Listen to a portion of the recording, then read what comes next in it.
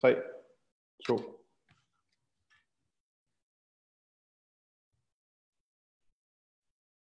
Ja, hej, det er Martin fra stuen igen her. Rigtig god bededag til jer alle sammen. Jeg håber, I har det rigtig godt og har fået nogle gode beder i går aftes.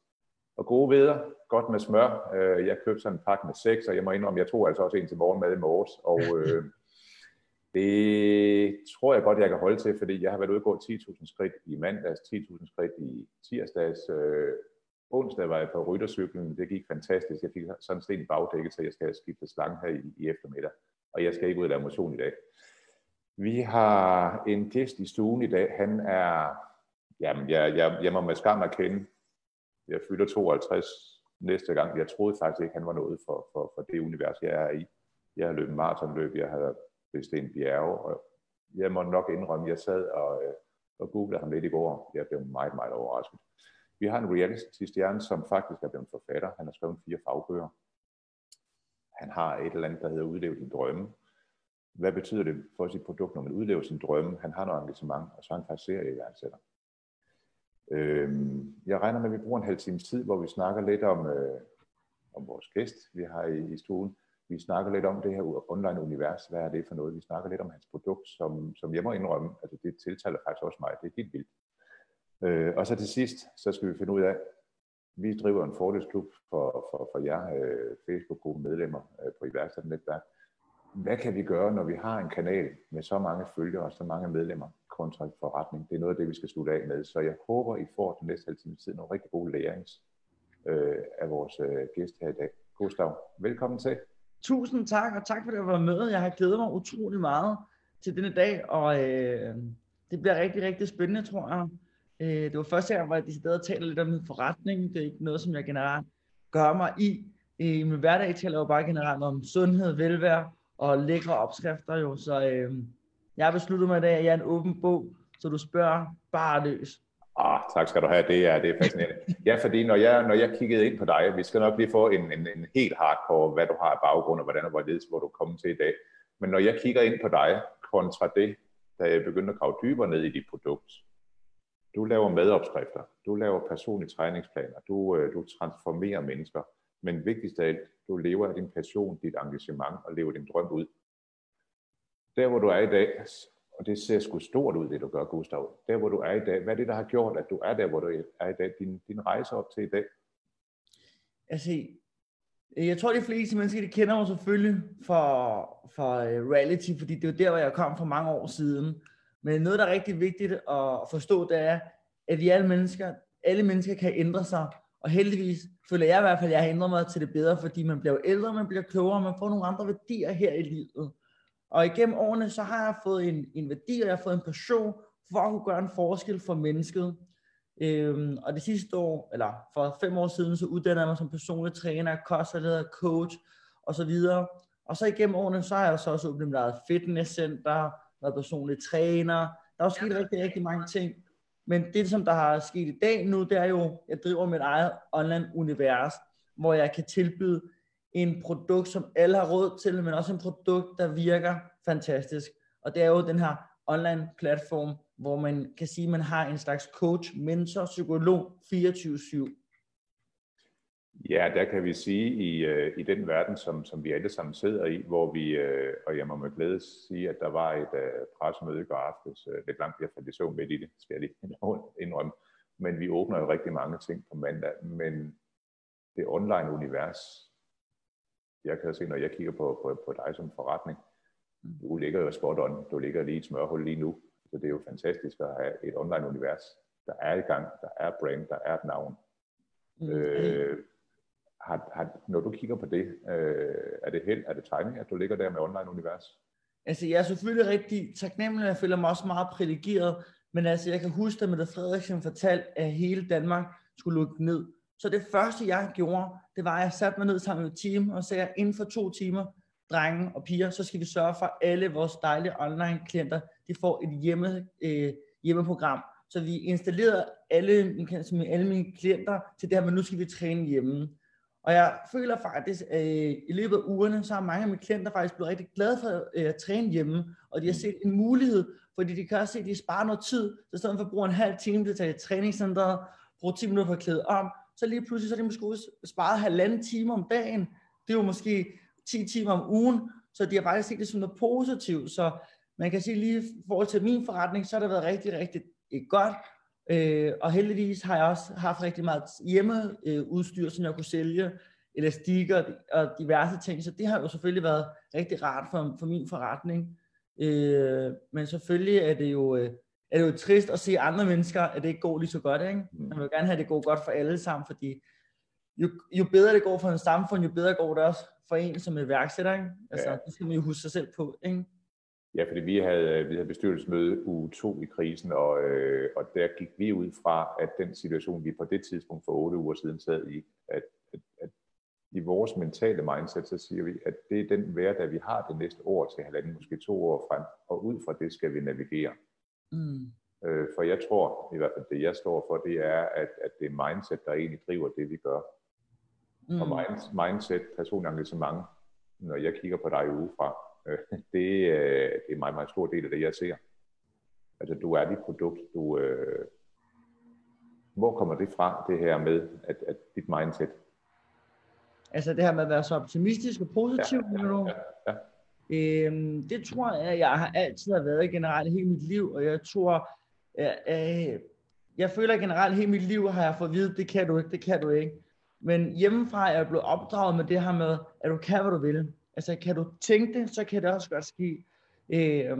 Og jeg kan tydeligt huske bare, for over 10 år siden, da jeg startede i den her tv-verden, det er faktisk 12 år siden, jeg er gammel efterhånden. Der kan jeg huske, det kan man ikke se. Tak. Der kan jeg huske, at mange af mine kammerater og venner også sagde til mig, Gud, så nu skal du ikke tro dig for meget. Du kommer aldrig nogensinde til at kunne tjene penge på at være reality-stjerne. Altså, jeg tror på det, og jeg ved, at jeg bliver Danmarks største reality-stjerne. Og der var faktisk en målsætning faktisk, at jeg ville tjene mere end vores egen statsminister tjene som reality-stjerne. Og folk grinede af mig, men det lykkedes på blot 3 år at tjene mere end vores statsminister gør. Nu er det ikke fordi en statsminister i Danmark tjener lidt meget, det er en anden side af sagen. Men det var bare pointen, og det er det her med ikke at være bange for at tænke stort og gøre noget stort. Og jeg tror mange danskere føler det her med, at hvis man har de holdninger så meget egocentrisk, og det føler jeg på ingen måder, for jeg synes det er vigtigt, at man tænker stort og giver sig selv lov til at gøre noget stort. Og det er også, jeg kan huske Martin, da vi snakkede i telefon, vi snakkede det her med at være iværksætter. Hvad betyder det egentlig at være iværksætter? Og for mig betyder det ikke at være iværksætter det her med, at man arbejder rigtig hårdt. For der er rigtig mange mennesker derude, der arbejder rigtig, rigtig hårdt, og der aldrig nogensinde kommer til at tjene mange penge. Altså en rengøringsdame arbejder også rigtig hårdt, og arbejder rigtig mange timer om ugen, men hun bliver aldrig nogensinde rig på det. Men det at være iværksætter, det er det her med at tro på noget, der er større. Det her med at have store ambitioner, det her med at kunne se muligheder, det her med at ture og springe ud i noget. Og det har jeg altid haft i mig. Det her med at tro på mig selv, men at tro på, at jeg kan skabe noget, som der er større, end det man lige regner med. Jeg har været selvstændig til oktober i 25 år, så jeg har sådan et lille sølvbryllup her. Og jeg har altid grinet lidt af de her amerikanske quotes, drømme højere end og alt det her. Men det du lige har sagt nu, det indkapsler jo rent faktisk de 25 år, jeg har drevet en virksomhed, det her med at sige, at og en anden analogi, det er, at hvis man er lille fodboldspiller, så drømmer man jo om at komme på landsholdet og vinde national pokal. Altså den her med, og det er ikke sikkert, det er jo ikke alle, der er på lille på landsholdet, men de har visionen. Det er det, du siger faktisk, at den her vision, hvis du ikke har den der store drøm derude, så lykkes du heller ikke med det. Det er jeg 100% på, at man ikke gør. Og det er jo lige præcis det, for eksempel, som jeg arbejder med til daglig med mine klienter. Jeg har jo, det jeg bedst kan lide, der er sådan nogle store cases, der vejer 160, 180, næsten 200 kilo. Det er sådan nogle mennesker, jeg arbejder med til daglig. Og det, som jeg gør, det er, at jeg giver dem den her puste, den her selvtillid, det her med at sige til dem selv, jeg kan, jeg vil, jeg skal. Det her med at lære at elske sig selv, det her med at tro på sig selv, det er alt for omega, tror jeg. Ikke? Ja. Og det er også det, jeg tror generelt, folk, der har succes inden for iværksætteri, det er, fordi de tror på dem selv. Det er nøgleordet til at kunne sælge også. Ikke? Du kan ikke være en sælger, du kan ikke være en god sælger, hvis du ikke tror på produktet. Ikke? Altså hvis jeg skal sælge det her glas, så skal jeg virkelig tro på det her glas. Det kan noget helt unikt og noget helt bestemt før at jeg kan sælge det til dig, ikke? Jamen, altså du rammer lige ned i hjertekuglen, og jeg ved ikke, hvor mange der kigger med lige nu, men vi ved, at den her den bliver set mange gange i løbet af dagen af bededagsferien her. Men jeg er uddannet, min baggrund, jeg var lidt skoletræt, så jeg tog en smedeuddannelse, så jeg er uddannet smed. Så gik jeg lidt på højskole og lidt forskelligt, og så blev jeg uddannet tekniker. Jeg møder rigtig, rigtig mange i min rejse, der er rigtig godt uddannet, der går og har en drøm, men ikke udlever den. Hvad er din baggrund for det, du sidder med i dag? Du er jo sindssygt skarp på det, du gør i dag. Hvad er din uddannelsesmæssige baggrund? Altså i forhold til de uddannelser, som jeg har taget i forhold til den univers, som jeg har, så er jeg jo personlig træner, jeg er kostvejleder, jeg er uddannet inden for coaching, og så er jeg faktisk i gang med at tage en videregående uddannelse inden for coaching lige nu. Okay. Så jeg har jo taget de ting, der skulle gøre i forhold til det, jeg kan arbejde med, men jeg tror, det som jeg har lært mest af, det er min livserfaring, ikke? Fordi det er jo også det, vi snakker om før, inden det her interview, det her med, der er mange ting, du kan læse dig til, men der er også mange ting, du bare bliver nødt til at prøve. Altså, du kan ikke læse dig til at cykle. Du skal prøve at cykle. Du kan ikke læse dig til at køre bil. Du skal ud og køre bil. Du kan ikke læse dig til at være en god iværksætter. Du skal prøve dig selv at være iværksætter. Du kan ikke læse dig til at blive en god forretningsmand. Du skal selv kaste dig ud at være en forretningsmand.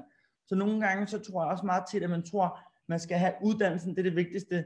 Men jeg tror også, det er erfaring, der er det vigtigste. Du skal ud og prøve nogle forskellige ting. For der sker noget i livet, ikke? Jo, men altså, jeg giver dig fuld, altså jeg må med skam erkende, jeg giver dig fuld ret i det, du siger, fordi jeg sidder lige nu og interviewer dig. Du er en hardcore person inden for det, du laver. Jeg er uddannet smed. Jeg er ikke uddannet i at interviewe dig. Jeg er ikke gået på journalisthøjskole, men jeg har eddermame set mange YouTube-videoer, set mange Netflix-film omkring, hvordan man producerer, jeg har fået læring, men jeg har så også på nogle områder taget noget uddannelse, der passer ind til det, jeg laver. Og det er jo det, du gør jo også, ikke? Jo, men jeg tror også for eksempel, når du er interviewer, så kan man sige, at man kan jo godt blive en meget bedre interviewer, hvis man har interviewet 1000 forskellige mennesker, end hvis du bare har læst, ikke? Altså igen, så handler det om at bare prøve. Og jeg tror meget tit, at folk, de er bange for at prøve, og jeg tror, det er rigtig vigtigt, at man kaster sig ud i ting, og så kan det godt være, at man brænder sig masser af gange, men så er det agtigt, ikke? Og nogle gange kunne jeg godt tænke mig lidt, når vi snakker det her om at være iværksætter, det er, at folk, der er iværksætter, turde også at sige, hvor mange gange de også har lavet fiaskoer. Fordi meget tit, så tror jeg meget, folk ikke tør kaste sig ud i sin drøm, for de er bange for at falde. Men det er okay at falde måske 8 gange, så længe du bare rejser dig 9 gange, ikke? Og i forhold til det, som jeg har opnået, jeg har da også haft masser af gange, hvor jeg har haft fiasko, ikke? Men bare skal blive ved og ved-agtigt, ikke? Også i forhold til, når man skal sælge noget, at man ikke bare opgiver det, man bliver ved. Jeg har jo, i forhold til med bøger, jeg har jo solgt rigtig, rigtig mange bøger, men jeg har også haft nogle bøger, hvor det ikke er gået så godt. Men så har jeg tænkt sådan, hvad fanden kan jeg så gøre? Så har jeg fundet på en god idé, og så har jeg solgt rigtig, rigtig mange af dem, ikke? Ja, og det er jo lige krævende i iværksætteri, det du snakker om her. Det er at sige, man skyder noget af, og så 9 ud af 10 gange så rammer man skævt. Det er bare lige den ene gang. Men hvis du ikke har skudt de 9 andre gange af, så rammer du ikke den der 9. af 10. gang. Godt. Jeg kunne godt tænke mig sådan helt fagligt, fordi du er jo, og det er ikke nogen hemmelighed, IVN er på Instagram. Gå ind på IVN Instagram, det ser rigtig godt ud. Vi har fået, siger og skriver, 206 følgere. Det er jo helt vildt taknemmelig for. Instagram er, når jeg kigger ind på dig, Gustav, hvor mange har du på Instagram følgere? Jeg har over 200.000 følgere. Okay, fra 200 til 200.000, der er alligevel nogle stykker. Hvor lang tid har du været på Instagram? I mange år, rigtig mange år. Ja. Siden det startede. Hvis nu vi sidder med 80.000 mennesker i en Facebook-gruppe, og vi har godt 50.000, der er aktive, så det er over 50% engagement i gruppen dagligt. Giver det værdi for os også at være på et andet medie? Ja, det kommer jo selvfølgelig an på, hvad er det for en målgruppe, man vil gerne vil have, hvad er det for en målgruppe, der er forskellige medieagtigt, ikke? Ja.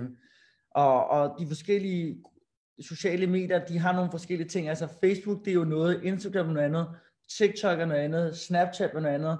Der er mange forskellige platforme, og så er der YouTube, men jeg tror bare, det er rigtig vigtigt, at man man investerer i det, man ved er bedst for ens forretning. For eksempel, jeg ved, at Instagram er rigtig vigtigt for min forretning, og Facebook er rigtig vigtigt. Jeg ved, at TikTok er ikke så vigtigt, og jeg ved, at YouTube, det kan være vigtigt, men jeg vil ikke investere så meget tid i det endnu-agtigt, ikke?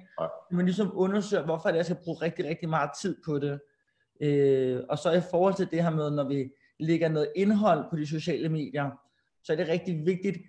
Jeg har i hvert fald oplevet med mange mennesker, der gerne vil have mange følgere. Det er noget af det vigtigste, det er, når du vil have mange følgere, så skal du give en produkt til følgerne, til de skal følge dig-agtigt, ikke? Altså man skal ikke bare lægge noget op, bare for at lægge noget op. Og det gør jeg rigtig meget ud af på mine sociale medier, det er, at folk de får noget faktisk for at bruge deres tid jo. For deres tid er lige med faktisk økonomi, kan man sige, ikke? Så hvis de skal sidde og glo på mig, så skal de også føle, at de får noget opskrifter, træningsprogrammer, inspiration. De føler, at de bliver fodret med noget, de kan bruge i deres hverdag. Ja, fordi det er, igen, du gør det, som lærebøgerne siger. Jeg følger nogen, der er gode til at undervise andre i at bruge sociale medier. Men når jeg så ser, hvad de selv har at følgere, så har de måske 650 følgere selv. Du kan godt være en god underviser, en god motivator, uden selv at have levet det igennem. Det tror jeg helt klart, du kan. Altså, du kan jo sagtens være, det at være en god coach, behøver, altså, det som du siger, er jo alt for mega. Du kan også have en rigtig, rigtig god træner, uden at han er i super, super god form, men han har den viden, der skal til, for at kunne skubbe dig i den retning. Ja. Det tror jeg sagtens, man kan jo. Og så kommer så 100 kroner spørgsmålet. Hvordan gør jeg, når jeg har 206 følgere, og I må gerne gå ind og følge i ven på Instagram.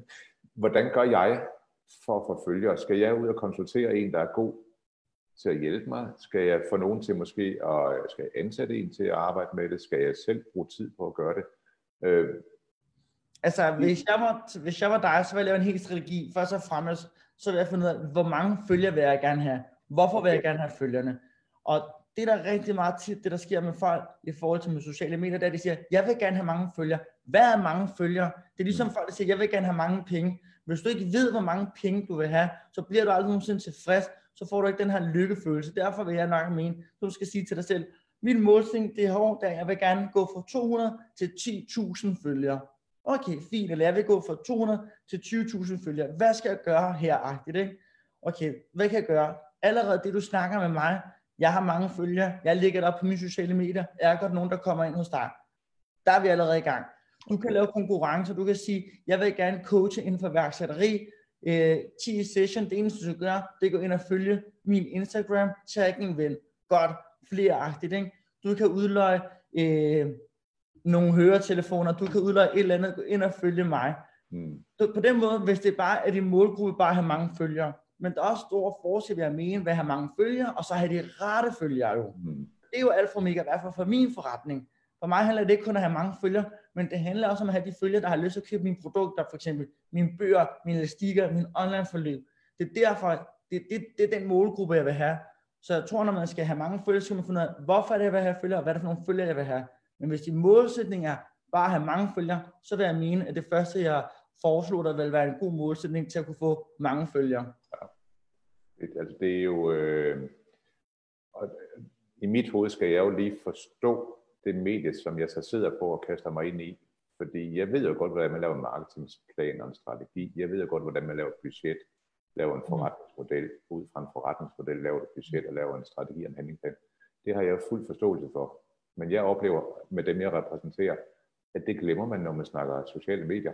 Det er det samme værktøj. Fordi det, du siger her, det er jo det, jeg har gjort i 25 år. Ja, men man kan også sige for eksempel, Instagram er også en medie, som der er også mere unge mennesker, der er kontra Facebook.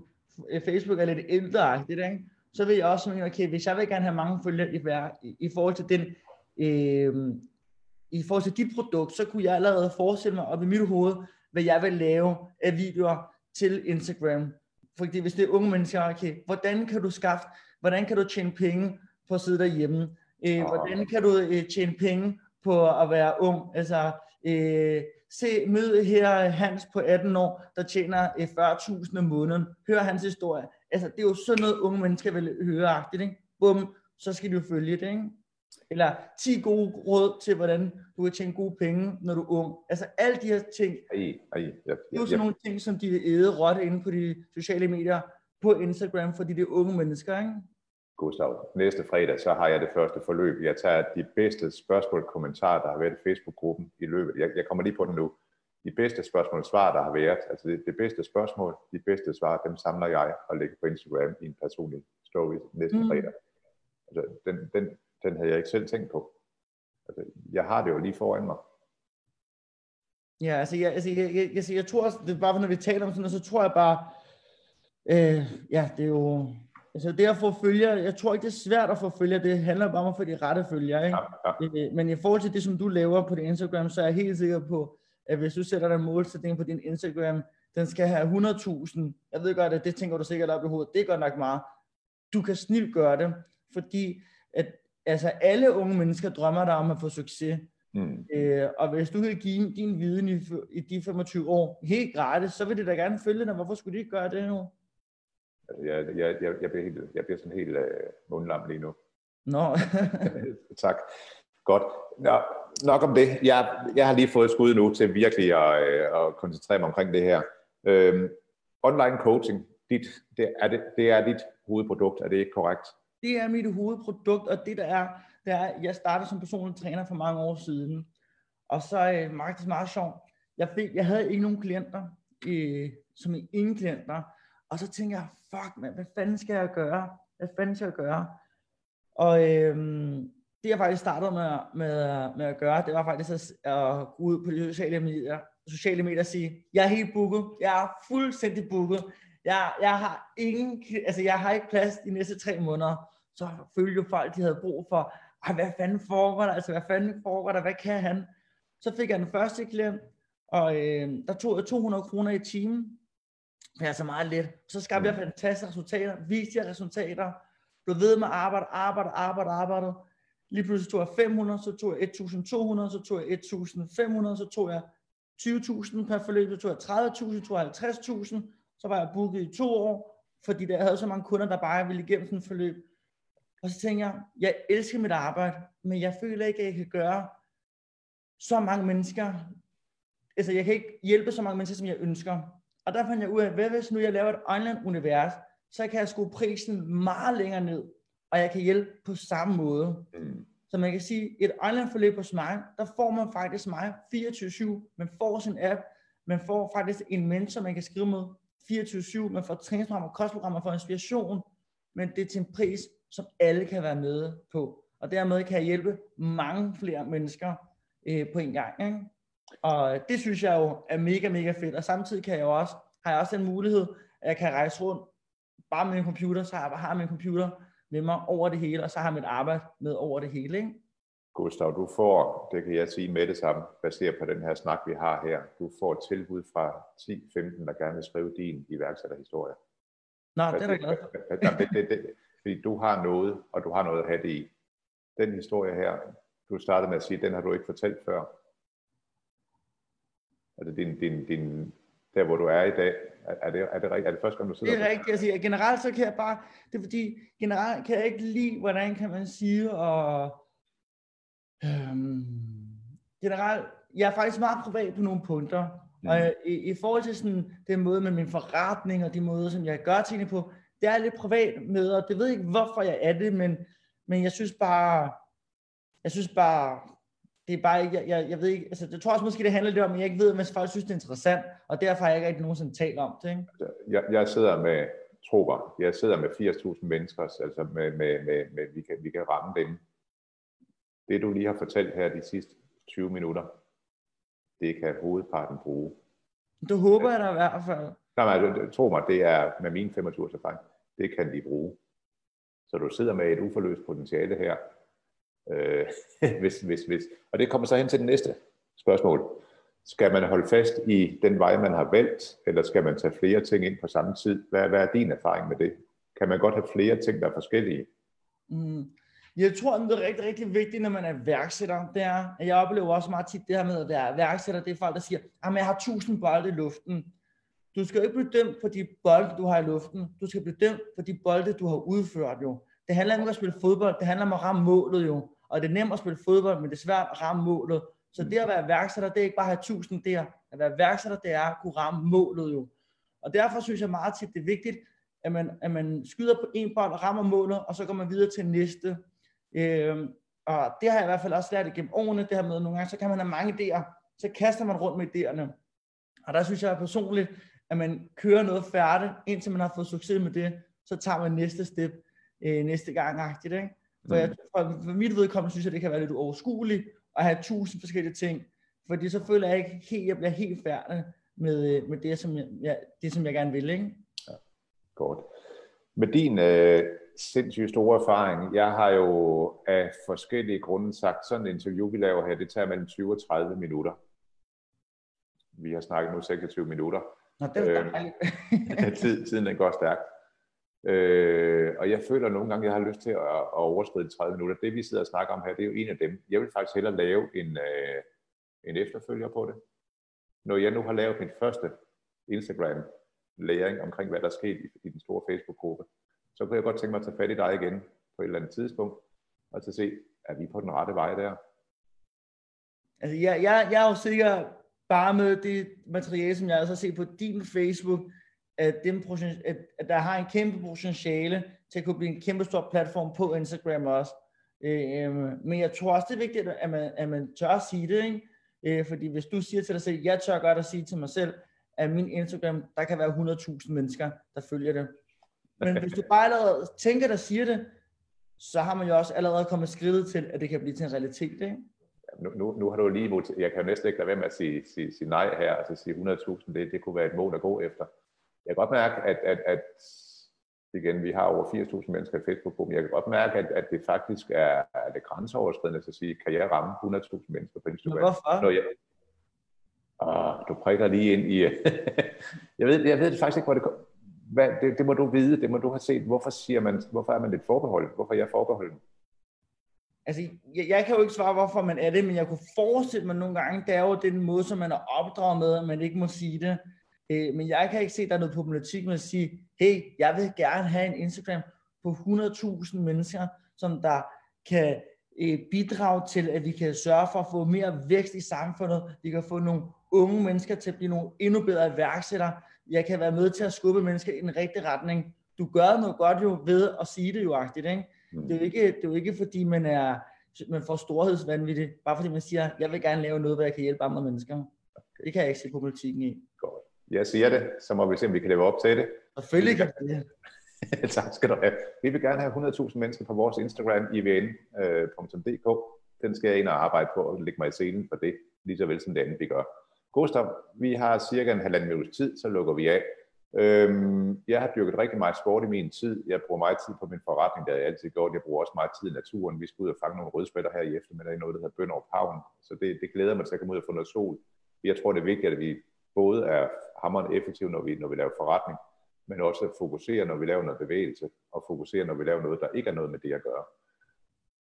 Jeg kiggede ind på nogle af dine opskrifter i går. Jeg kiggede ind på noget af din læring. Jeg kan se, at min forbrænding er ikke det, den var for 25 år siden. Men når jeg sætter mig op på min ryttercykel, så tror jeg faktisk, at jeg er 25. Sidste råd til mig fra dig til, hvad kan jeg gøre? Jeg blev fascineret af dit univers, det må jeg indrømme. Så din målgruppe, du sagde, at der var kvinder mellem 20 og 30 som din kernemålgruppe. Men jeg sad faktisk og blev helt fascineret af dit univers. Hvad kan jeg lære af dig? Altså Martin, først og fremmest tusind tak for det søde ord, men jeg vil sige til dig, det vigtigste, det er, hvad du har heroppe. Og hvis du siger heroppe, jeg tænker som en 25-årig, så kan du også udføre ting som en 25-årig. Det kan godt være, at du siger til dig selv, at du ikke er den form, som du gerne vil. Men jeg vil sige, at det er aldrig nogensinde for sent at komme i sin livsform. Og det har jeg jo set gang på gang med mange af mine klienter, det her med, at de siger, at jeg er 65 år, at jeg kan ikke, eller jeg vejer 140 kilo, at jeg kan ikke. Alt kan lade sig gøre. Så mit gode råd, det er at sige til dig, hvis i forhold til min form, hvis du tænker, sådan har jeg jo godt tænkt mig at være. Hvis du tænker det, så kan det også blive til en realitet. Og mere kan jeg ikke sige. Godt, Gustav. Det var sindssygt gode ord, du kom med her. Jeg vil sige rigtig, rigtig tak for den her halve times tid. Jeg er blevet så meget klogere. Du har faktisk presset mig til at sætte en for mig i hvert fald, den skal jeg lige mærke efter, en ambition på noget, som jeg ikke turde sige. Jeg har bestyrelsesmøde her om 1,5 uge. Det vil sige, at jeg skal jo ind og stå på mål med det, jeg har sagt ud i offentligheden nu, og så skal vi lægge en plan og en strategi for at nå det. Det siger jeg tak for. Den havde jeg ikke lige set komme. Så Gustav, tak for tiden. Og selv tak, det var en ren stor fornøjelse, og tak for det, jeg må blotte mig, og jeg har også haft en rigtig lærerig og fantastisk halve time. Godt. Og til jer andre derude, kan I have en fremragende god bededagsferie. Sørg for at spise sundt, spise rigtigt, spise masser af protein, har jeg læst her i går fra Gustav, og sørg for at komme ud og nyde hinanden, og lige få et mentalt frirum en gang imellem. Kan I have det godt?